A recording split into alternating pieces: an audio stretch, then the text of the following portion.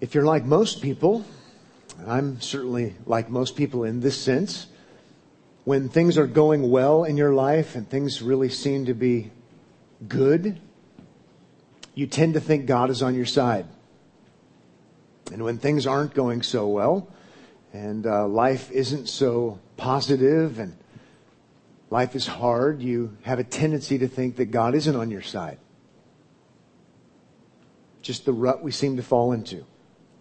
If you listen to televangelists, health, wealth, and prosperity preachers, they're going to essentially tell you that. They're going to affirm that way of thinking.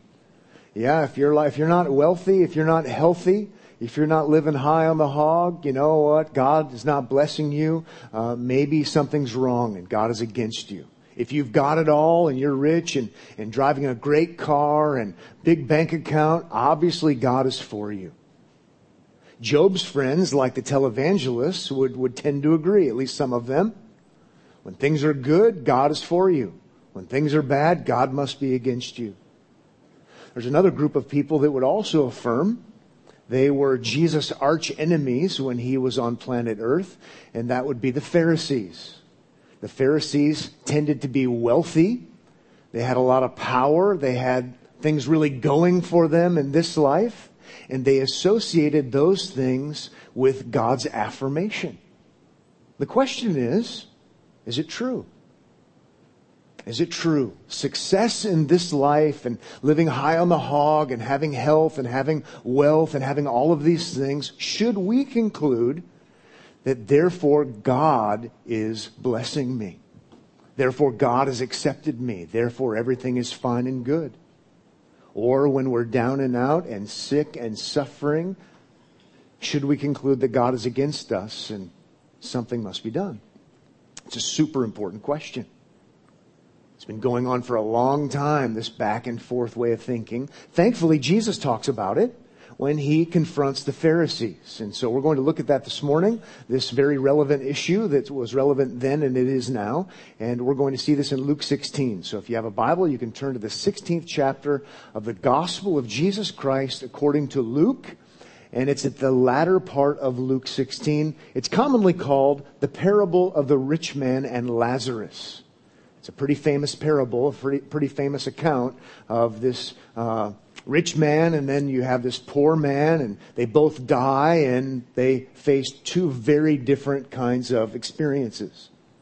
Now, as you're turning to Luke 16, I should at least say, some people say it's a parable, some people say it's not a parable. I'm not going to try to settle the argument. In one sense, I don't think it matters, because it's clearly a story made to make a point. Okay? So we can at least agree to that. Some people say it's not a parable because it doesn't say it's a parable. And then you hear the objection and say, well, Jesus doesn't always call his parables parables. If it is a parable, it's the only parable where there's a proper name used. Okay, maybe so. In the end, it's meant to drive home a major point about life, death, suffering, blessing, God affirming, God not affirming. And we just need to keep that in mind. Also keep in mind, and I'll mention it as we go probably, I hope, but in case I forget, remember the context, and the context would be, as we're watching the flow, the context would be Jesus confronting the Pharisees. And I'll remind you of this, no doubt, but the Pharisees are considered, just before this, they're considered lovers of money. Okay? They're the rich guys. And so as Jesus is going after the rich guy in the parable, don't forget, don't isolate this out of context. Realize the people who are in Jesus' crosshairs, people who are in the scope, are the Pharisees. And so don't forget that. Sometimes we take Bible passages and we remove them from their natural habitat and we make them mean all kinds of things, and it's a lot easier to interpret the Bible in context. Remember, Jesus is still going after the Pharisees, not because he's mean-spirited, not because he's a bad guy, but because the Pharisees are deceived and they're deceiving. And so for their benefit and for the benefit of his followers then and now, he's got to expose their wrong way of thinking. He's got to expose them for who they are. And so he gives us this parable to help us, to help you, to help me think through God's blessing or not. Okay, so with that in mind, Luke 16, verses 19 to 31, we're just going to walk our way through it, and then we'll draw some conclusions when we're all done. Okay, here we go. Luke 16, beginning in verse 19. There was a rich man who was clothed in purple and fine linen and who feasted sumptuously every day. Got the point? It's pretty clear, right? He not only has purple clothing, and purple dye is hard to come by, so the wealthy had the purple clothing because they had that unique access to the unique dye, so wealthy outer garments. But this guy's not only wealthy enough to have purple clothing on the outside. Luke even records the fact that Jesus highlights that he has nice undergarments. Okay? He's got fancy underwear. Okay? Is what he's saying. That's how wealthy this person is. Which is actually relevant in just a little while, given the fact that he's going to talk about somebody who doesn't have such things. Now, and again, remember, verse 14 has the Pharisees being lovers of money. This is the kind of stuff they would love. Verse 20 says, and at his gate was laid a poor man named Lazarus, covered, not with purple clothes, not with Calvin Klein underwear. He's covered, notice the contrast, it's on purpose. He's covered with sores. Verse 21 says, who desired to be fed with what fell from the rich man's table. Moreover, even the dogs came and licked his sores. He's laid there, commonly used to describe someone who is paralyzed in one form or another. Okay, so he's paralyzed apparently. He's laid there. Good place to beg, so you get your friends or someone to lay you there. He's hungry, doesn't have food, doesn't have means. And not only that, add insult to injury, the dogs are licking his sores. Dogs associated with wild dogs, that which is unclean. Couldn't be a greater contrast. It's not the Lazarus Jesus raised from the dead, because he had family members to care for him to one degree or another. So it's not that guy. It's someone else. It's interesting, the name Lazarus means something like God takes care of. God provides for. So that might actually be why there's a proper name used. Because God's going to take care of this guy because others didn't take care of him. Then we move to the afterlife. Verse 22. The poor man died. I underline died just because it's so final and it's meant to be a point of contrast. The poor man died and was carried by the angels to Abraham's side. Then it goes on to say the rich man also died. So there's the contrast. And was buried. Huge difference, right? The guy who looks like he has God's blessing, according to Pharisee theology, according to TV theology, according to Job's friend theology, the guy who looks like he's affirmed by God because he's got it all, feasting sumptuously. Whoever uses the word sumptuously, it's a great word. He feasts. He's got it all. He's got the money. He's got the clothes. He's got everything. That guy died. Period. And then you have the poor man. And how is he described? The guy with nothing except sores covering him, carried by the angels to Abraham's side. That's fascinating. That's fascinating because if you're in a Jewish culture, which these guys are, the place where you want to be is by Abraham's side. Father Abraham. He is our spiritual father. He is the man. He is the one that if you're where Abraham is, you're where God is. That's the idea.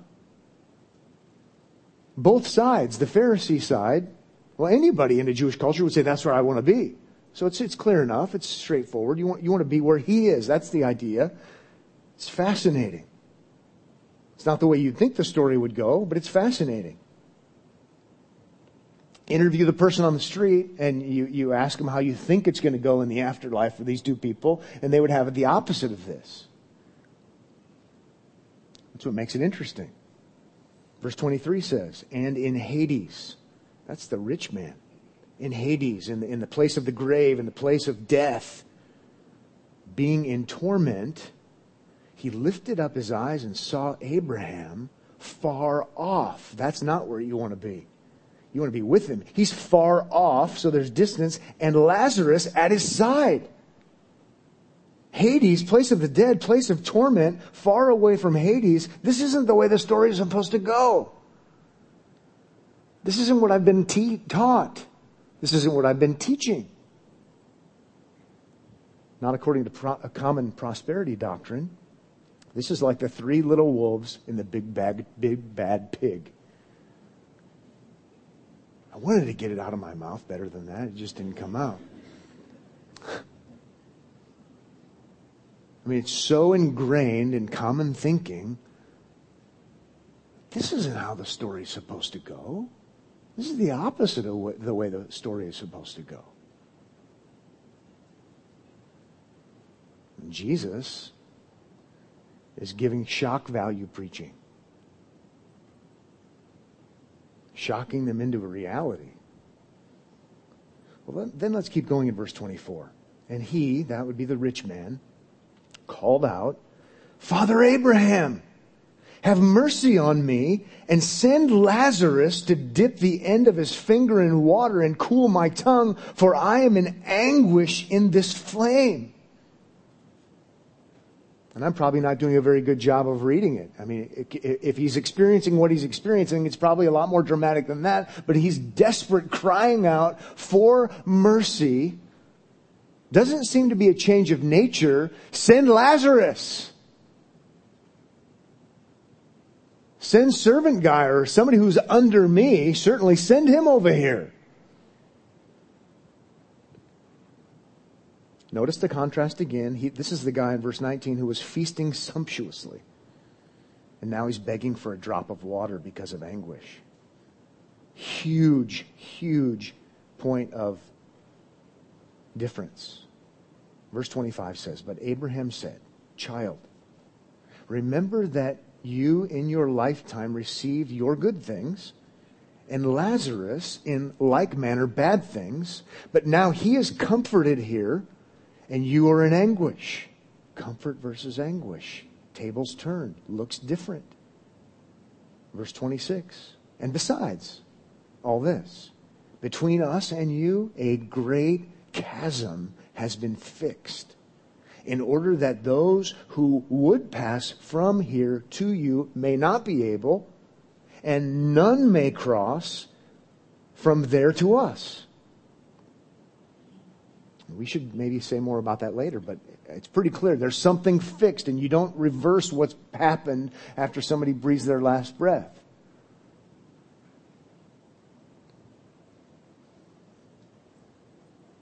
So no reversal. As we approach verse 27, no reversal, no mercy, but there's a final request. And he said, verse 27, Then I beg you, Father, to send him to my father's house. For I have 5 brothers, so that he may warn them, lest they also come into this place of torment. I know my brothers have my theology. They've had the same teachers. They've had the same discipleship training program. They've been listening to the same people on TV, if there was such a thing. They have my same mindset, and apart from somebody warning them, they're going to end up in the same place I'm in. Please, if you can't do anything for me, at least go to them. This is commonly the way people think. This is how people see the world and see God and see themselves. So then verse 29 says, But Abraham said, They have Moses and the prophets. Let them hear them. They have the Bible. They have the Old Testament. They have the law of God. Let them hear them. 30 says, And he said, No, Father Abraham. But if someone goes to them from the dead, they will repent.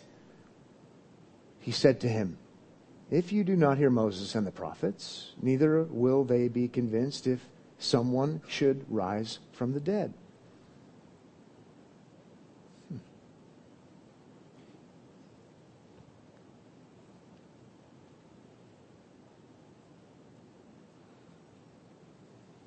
Shocking.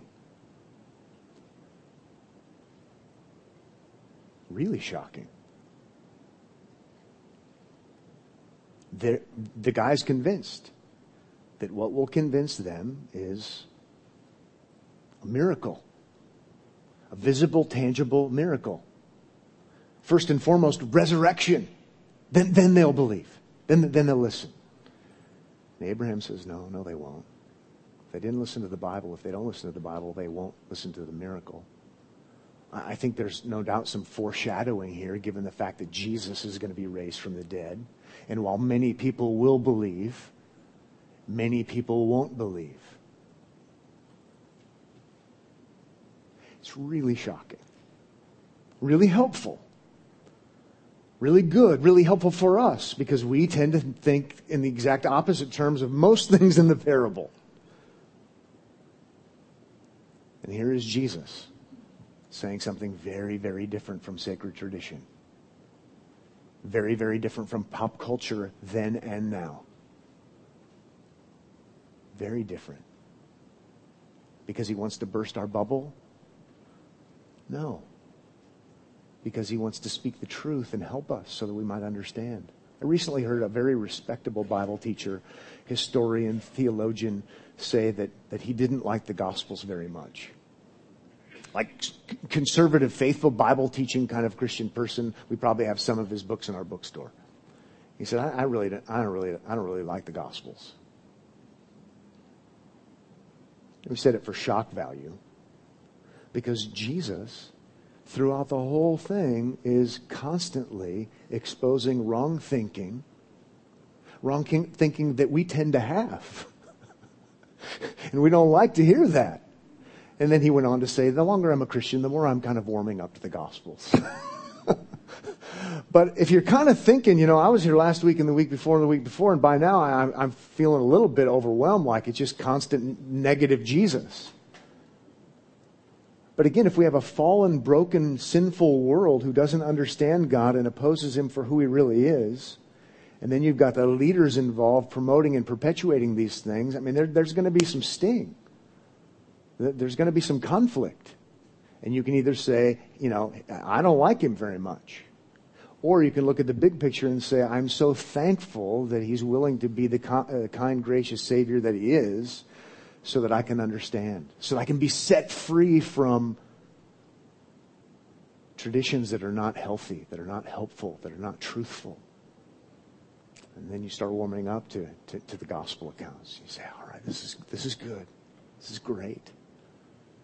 But the gospel accounts aren't a great affirmation of the goodness of humanity. They really aren't. They're an affirmation of how backward things are when we're on our own, and how much we need God's revelation of himself in his Son, and then how much we actually need atonement for our rebellion against him. So with this in mind, let's draw some conclusions. One major conclusion, and then some other conclusions. And I want to say something else about parables now. If it's a parable, I don't want to start a war. I don't want to say it doesn't matter, but I'm not really going to. It kind of doesn't matter. It's obviously meant to teach a point. It's obviously meant to have us see things clearer than we see them.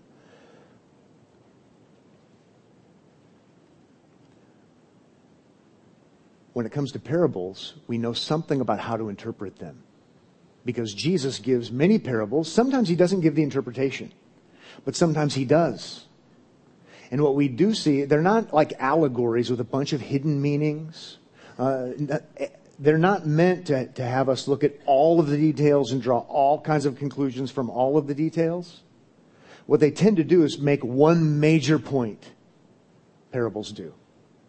And so people who've written on parables and thought about parables have made sure to remind Bible students, hey, remember, there's usually one major point involved.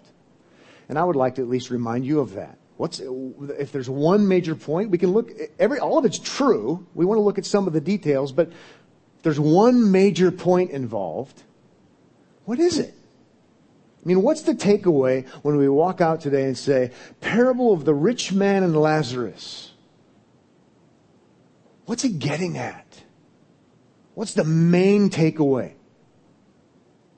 Is the main takeaway rich people go to hell, poor people go to heaven?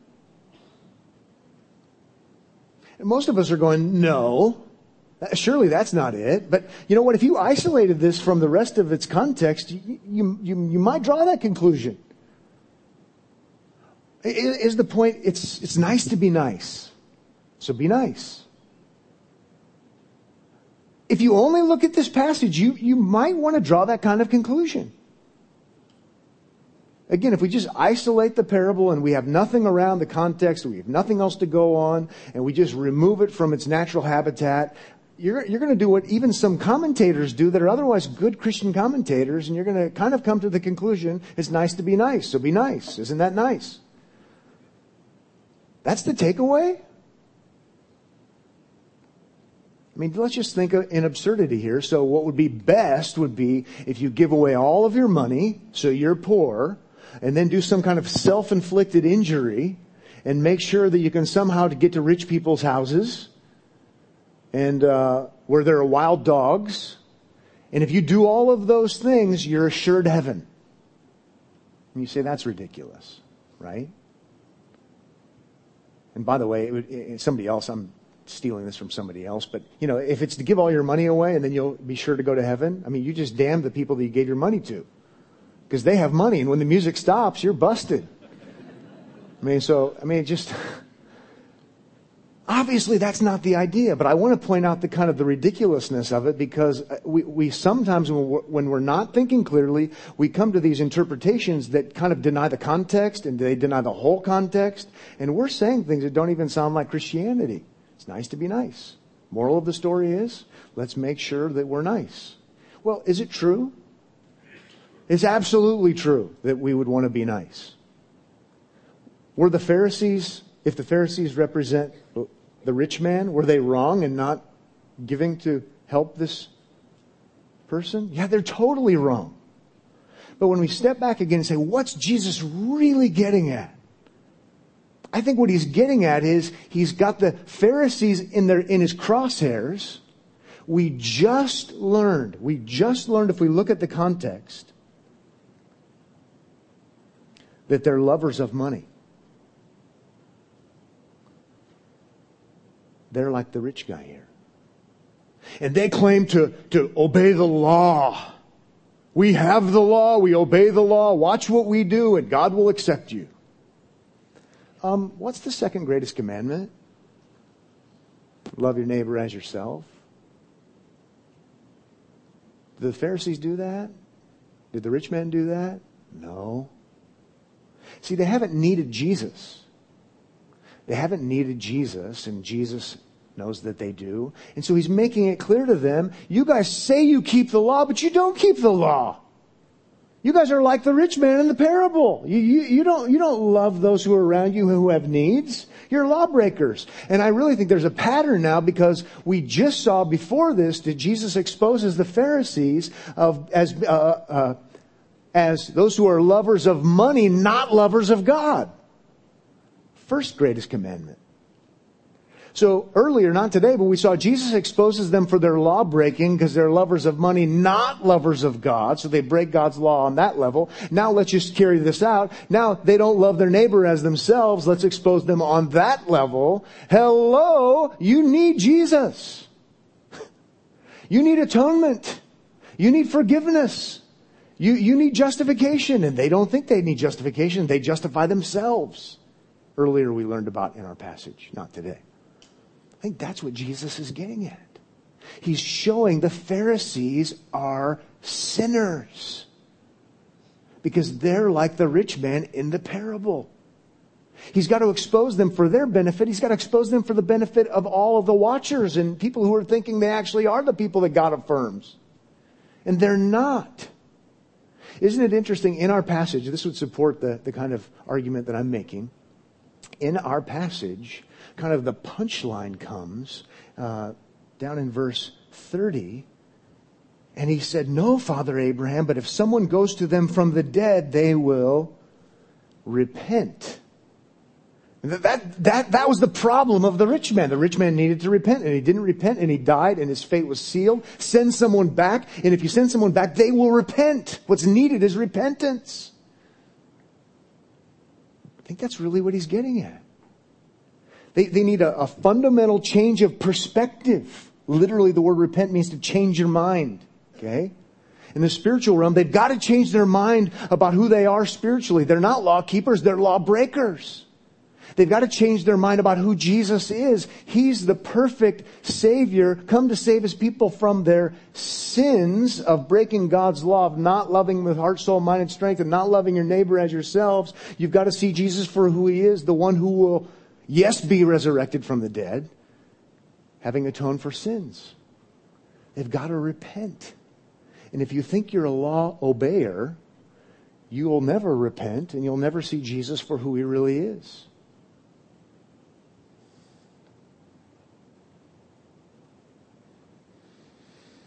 And so, what I would suggest to you is, if we avoid the problem of just looking at the parable and drawing the conclusion is, we got to do more, try harder. Got to be nicer. Is it true? We should be nicer. But in the context, He's showing them their guiltiness, their need to repent.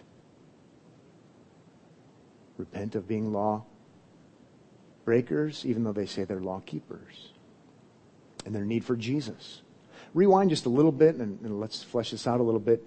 If you were to work through Luke, you'd see a reoccurring word at strategic places, and the reoccurring word is repent. You've got to see Jesus for who He really is. You've got to embrace Him as Savior. You need Him. Pharisees don't need Him because they're law keepers. And now Jesus has just systematically dismantled them, exposed them as lawbreakers. It's amazing what He's doing.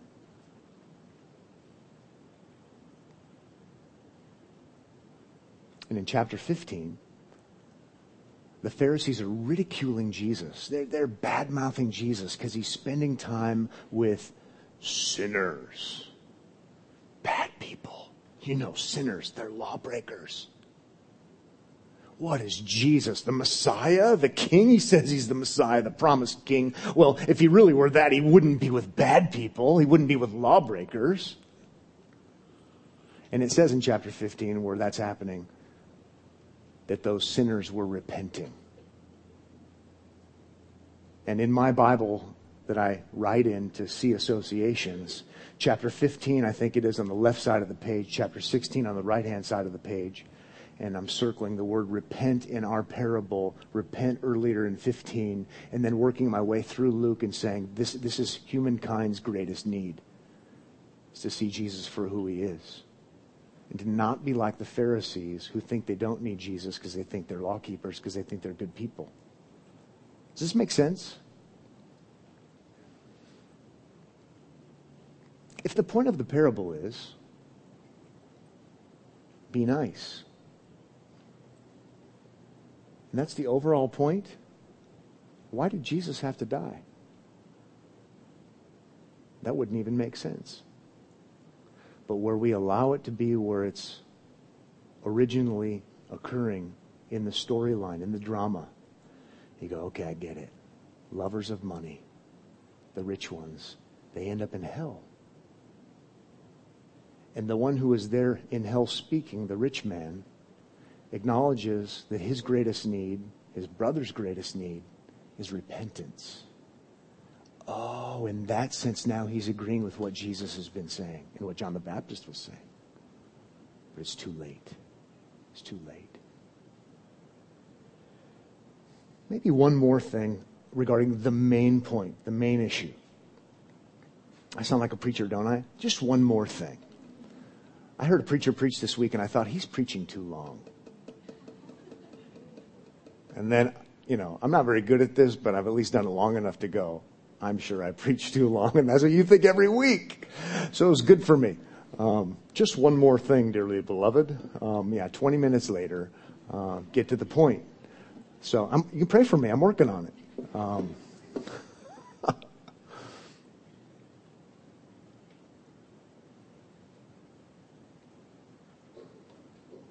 I want to draw another connection here.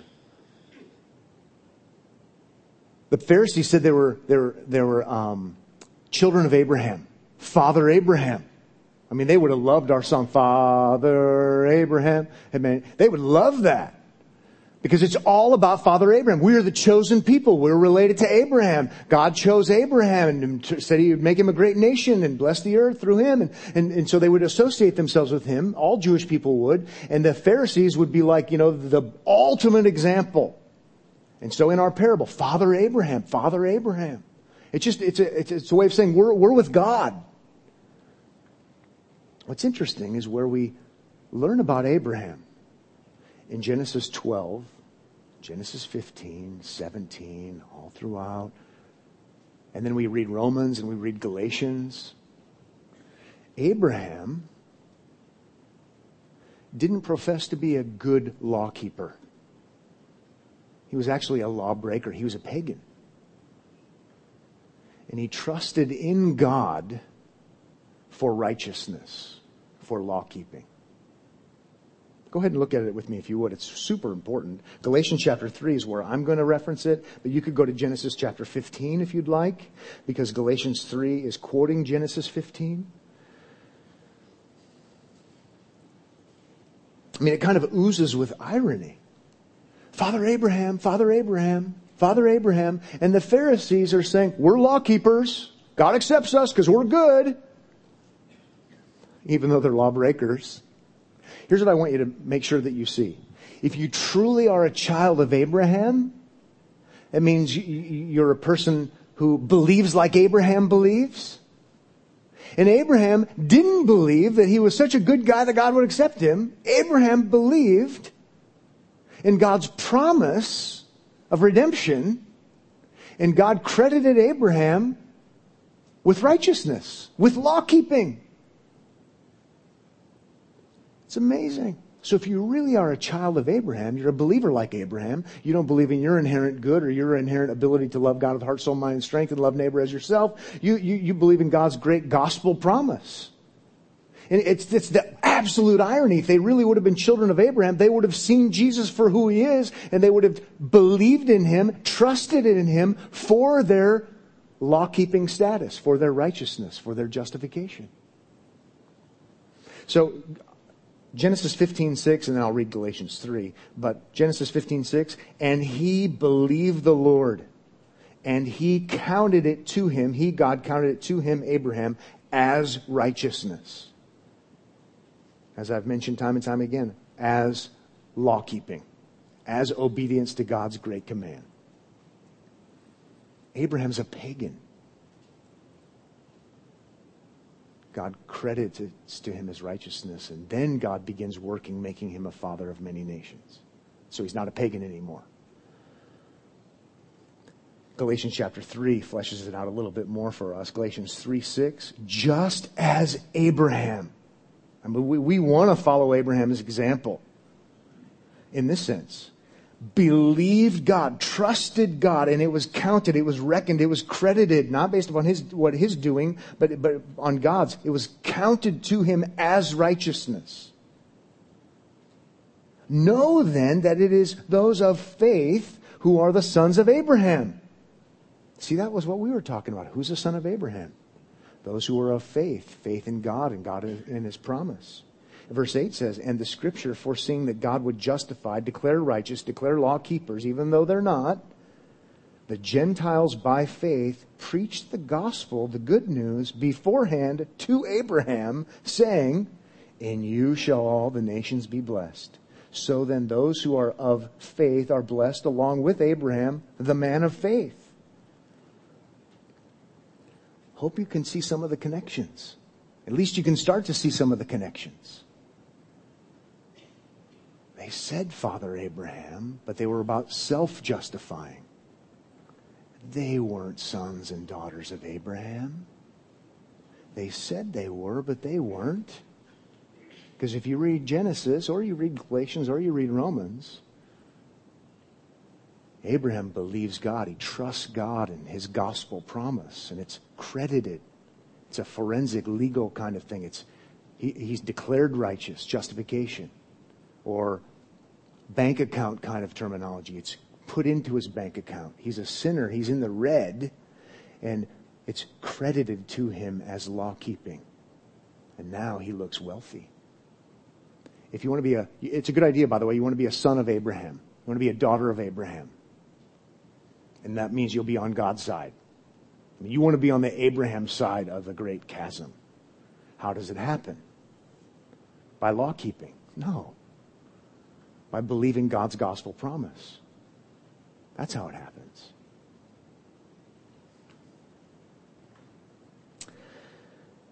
Other miscellaneous things, and then we'll wrap things up. Just let's make some miscellaneous observations. To profess belonging to Abraham doesn't mean you belong to Abraham. I think that's a good takeaway. The rich man claimed to be, like the Pharisees, a part of the right religion, and yet they ended up in hell. They ended up condemned. So it is possible, if we can draw that conclusion, to say the right thing and you belong to the right religion and not end up on the right side of eternity. I think we can learn that from our parable. Another thing we can learn from this is that death brings comfort for some and anguish for others. He's in a better place. Lazarus is. He's in a better place. The guy who thought he had the blessing of God because he was relying upon his own supposed righteousness, even though he didn't have it, is not in a better place. He's actually in a worse place. It's not that his suffering is over. His suffering, in one sense, has just begun. Pretty sobering to come from Jesus and have that kind of conclusion. I don't know how you could not draw that conclusion. I also drew the conclusion, death brings irreversible division. Death brings irreversible division because of that word fixed in verse 26. It's a great chasm, has been fixed. None may cross. That's a pretty sobering reality.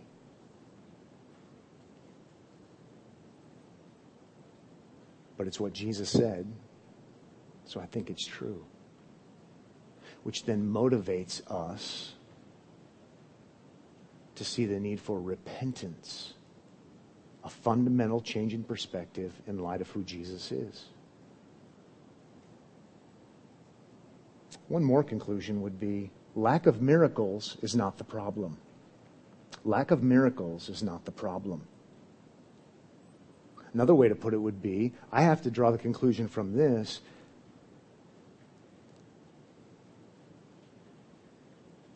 that miracles aren't enough to change people's hearts. Miracles aren't enough to change people's hearts. I just need to know that. Changes the way I share the gospel with people. Changes the way I would do ministry. Changes the way I would evaluate ministry. Changes Omaha Bible Church if need be. Miracles don't change people's hearts. When Jesus is raised from the dead, it doesn't change people's hearts. It's not that it's not super important. It's absolutely important. But we get into this mindset that's not Jesus' mindset. We think, well, we have the Bible and we have God's commands and we have that, but you know what we really need? They have the law and the prophets. If they don't believe that, they won't believe it if somebody's been raised from the dead. Do you believe that? It'd be good if you did. It'll change your methodology, change your perspective. God has to change somebody's heart. He uses His Word. He uses His Spirit. And if that doesn't do it, a miracle certainly won't help. Got to keep that in mind. You know, it's kind of freeing, too, when you think about it. Because, I hate to tell you this, but I can't do miracles. And I love to tell you this, the people who say they can do them probably can't either. Well then, it's settled. It's helpful. It's helpful to know that. So what am I going to do? I'm going to remember Romans chapter 10. Faith comes by hearing, And hearing by the word of Christ. How will they know without a proclaimer? I need to proclaim the truth of the gospel. I need to proclaim from God's word, and knowing full well that God is going to use that if He's going to change somebody's heart, and He's going to use His Spirit. And so I've got to depend upon God to do that. It's helpful, actually. It's helpful. Well, as we leave, let's remember that there's a great need for repentance. Seeing Jesus for who He is, a fundamental, radical change in perspective of who Jesus is, to agree with God about who Jesus is, that He's the only one who obeyed the law perfectly, that He's the only one who can atone for our law breaking, that He's the only one who, yes, indeed, was raised from the dead. Everybody needs Him, even religious, rich people who seem to have it all going for them. Even them. Even them. So with that said, let's pray. Father, thank You for a good time together and considering things that matter. Thank You for Your Spirit, for the power of Your word as well. Help us not to be distracted. Help us to have a biblical, thoughtful, robust faith, but in all the right senses, have it be a simple one, where we take Jesus at His word, and that we have ministry that reflects the life and ministry of Jesus.